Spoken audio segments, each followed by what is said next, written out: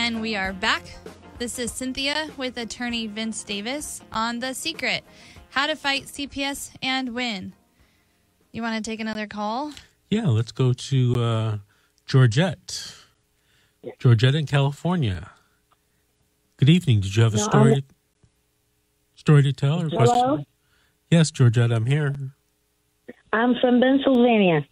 Pennsylvania. Okay, it said California. Mm-hmm. Georgette from Pennsylvania. What's your story or question? Well, I have a long story with the CPS.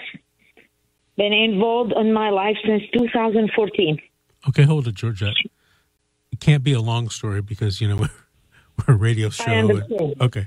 So Yeah, go I ahead. understand. I'm just telling you the year they start on my life. Okay. Back and forth through my children report themselves for physical abuse and verbal abuse start in the beginning. Mm-hmm. Every time it came unfounded because they don't have real evidence, marks, or any damage to the children. Mm-hmm. On 2016, my youngest child came with the blood and broken skin in her hand and big line in her cheek. I called the police immediately. He came, he made his report, took a picture, and reported sideline. And next day, right away, the caseworker came, did the same way, interviewed the children, informed her how they get hit with a pistol pad, slap, slipper, and end with hinge, twisted, broke skin on blood under the skin, and cheek, a scratch in her cheek. She's calling me immediately. She said, you need to go and file emergency PSA, physical abuse, which I did. Mm-hmm. The judge accepted the PSA, and the court came, no affect the custody court order. So I do have a PSA, physical abuse, and I still send my child to visitations overnight with her dad. Mm-hmm. I connect my attorney, and I said, so what's the point? I file PSA, physical abuse, and I still need to send her. How I will protect her? She said, that's a good question, and that's a good point, but you still have to send her or you're going to be in contempt, which I send it. 10 days later, my oldest child, she was 9.5 years old, I asked her to go take a shower immediately. She started crying. She refused to take a shower. When I asked why, she told me that the father, he put her hand between her legs. No more further questions.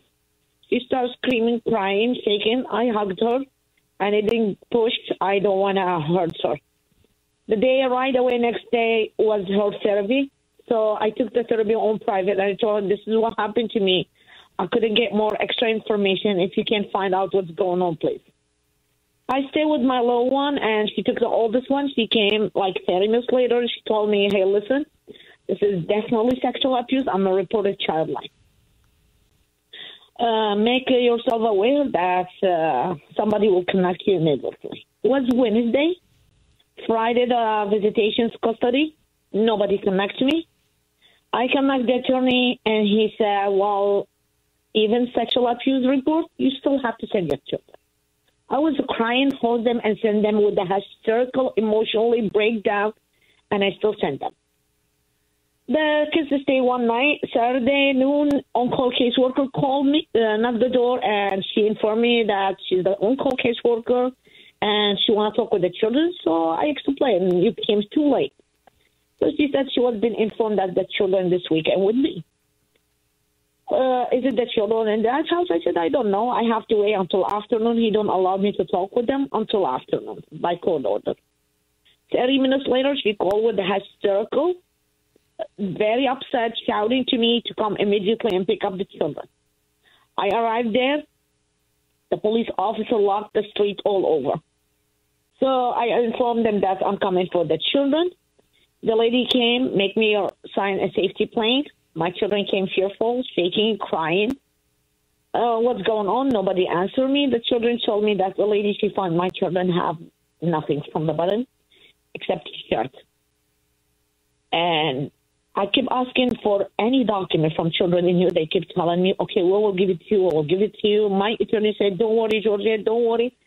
Blah, blah, blah, like this. Unfortunately, I didn't get any document until 18 months after this case. They asked interview for my child. I did forensic interview. I asked for the result. They said, your attorney has it. I asked my attorney. He said, I don't want you to be hurt your feeling, and you don't have to know. I said, I want to see it.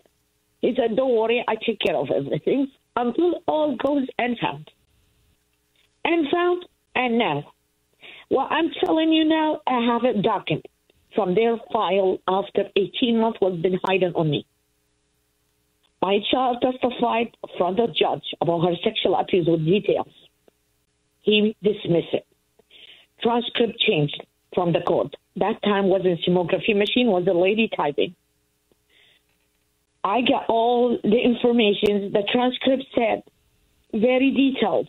Now, the problem is the caseworker lied, and she said she never came to my house. She never took a picture of my child. She never be aware of her physical abuse. So I said, fine. You wasn't the caseworker as you telling me. So let me see who's the caseworker, and I wanted the pictures on file for my children. She said there is no picture on the file because our computer was broke. She sent to her, the master social worker sent to the caseworker. That's why it came and found. I don't know if I can tell you what the result of the forensic interview, if I'm allowed by I'm talking to you. No. But Georgia, No, okay. let me interrupt you. Did you have a question that you wanted to ask me? I want to know how I can get justice to my children since they hide every single evidence on this case. I cannot prove. Wait a minute. I didn't understand. Georgia, I didn't understand you. You want to know how you get what to your children? They're hiding Justice. evidence. Justice. They're justice hiding evidence for your children. Okay. I do have the evidence.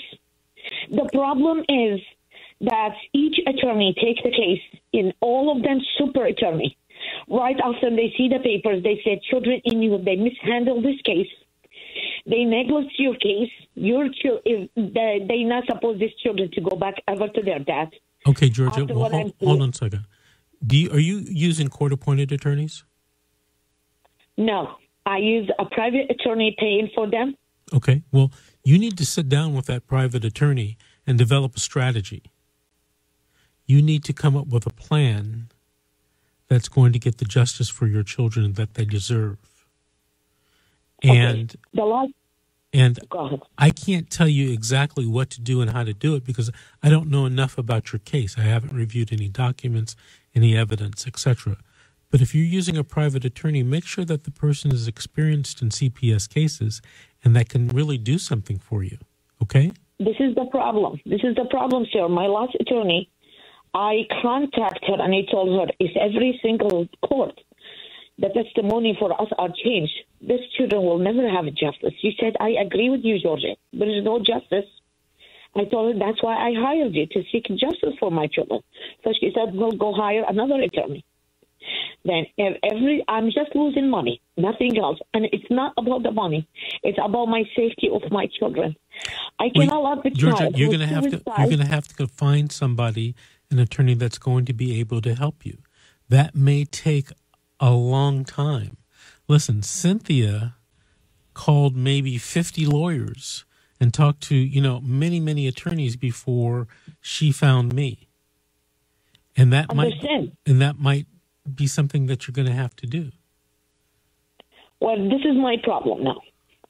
Since I know there is a high position behind the father who protects them and who's behind children and you protect them so they can do whatever. I've never been treated nice. They always treat him special. I did all the evaluation, no comment and no word of the evaluation of the mother. All I concerned about him with their own documents, a lot clear evidence about physical and sexual abuse, and police take pictures and report, and very clear forensic interview, and it's big issues. And I can't take justice because I know I cannot fight who's behind this case. And I want to take it out of my state. I want the justice to be out of my state because I cannot take it in my state. And all I'm asking you, how I can file out of Pennsylvania state, ask for investigation of this case, since each time I'm open investigation, it got to one point, then the agent no respond anymore after he turned crazy. And he said, that's ridiculous what I'm reading here. And I'm a filing complaint and we're going to start investigation. Okay, Georgia, 10 but let me days, answer that question for you. You know, I'm not ahead. licensed in Pennsylvania. I'm licensed in California. But if you were in Okay. California, I don't think of any mechanism that you could use to take the case outside the state. Generally, these types of cases are, you know, the venue, what they call the jurisdictional location, is where the people live. And I understand. if the child lives in Pennsylvania or, you know, was living in California, you couldn't take the case to Nevada.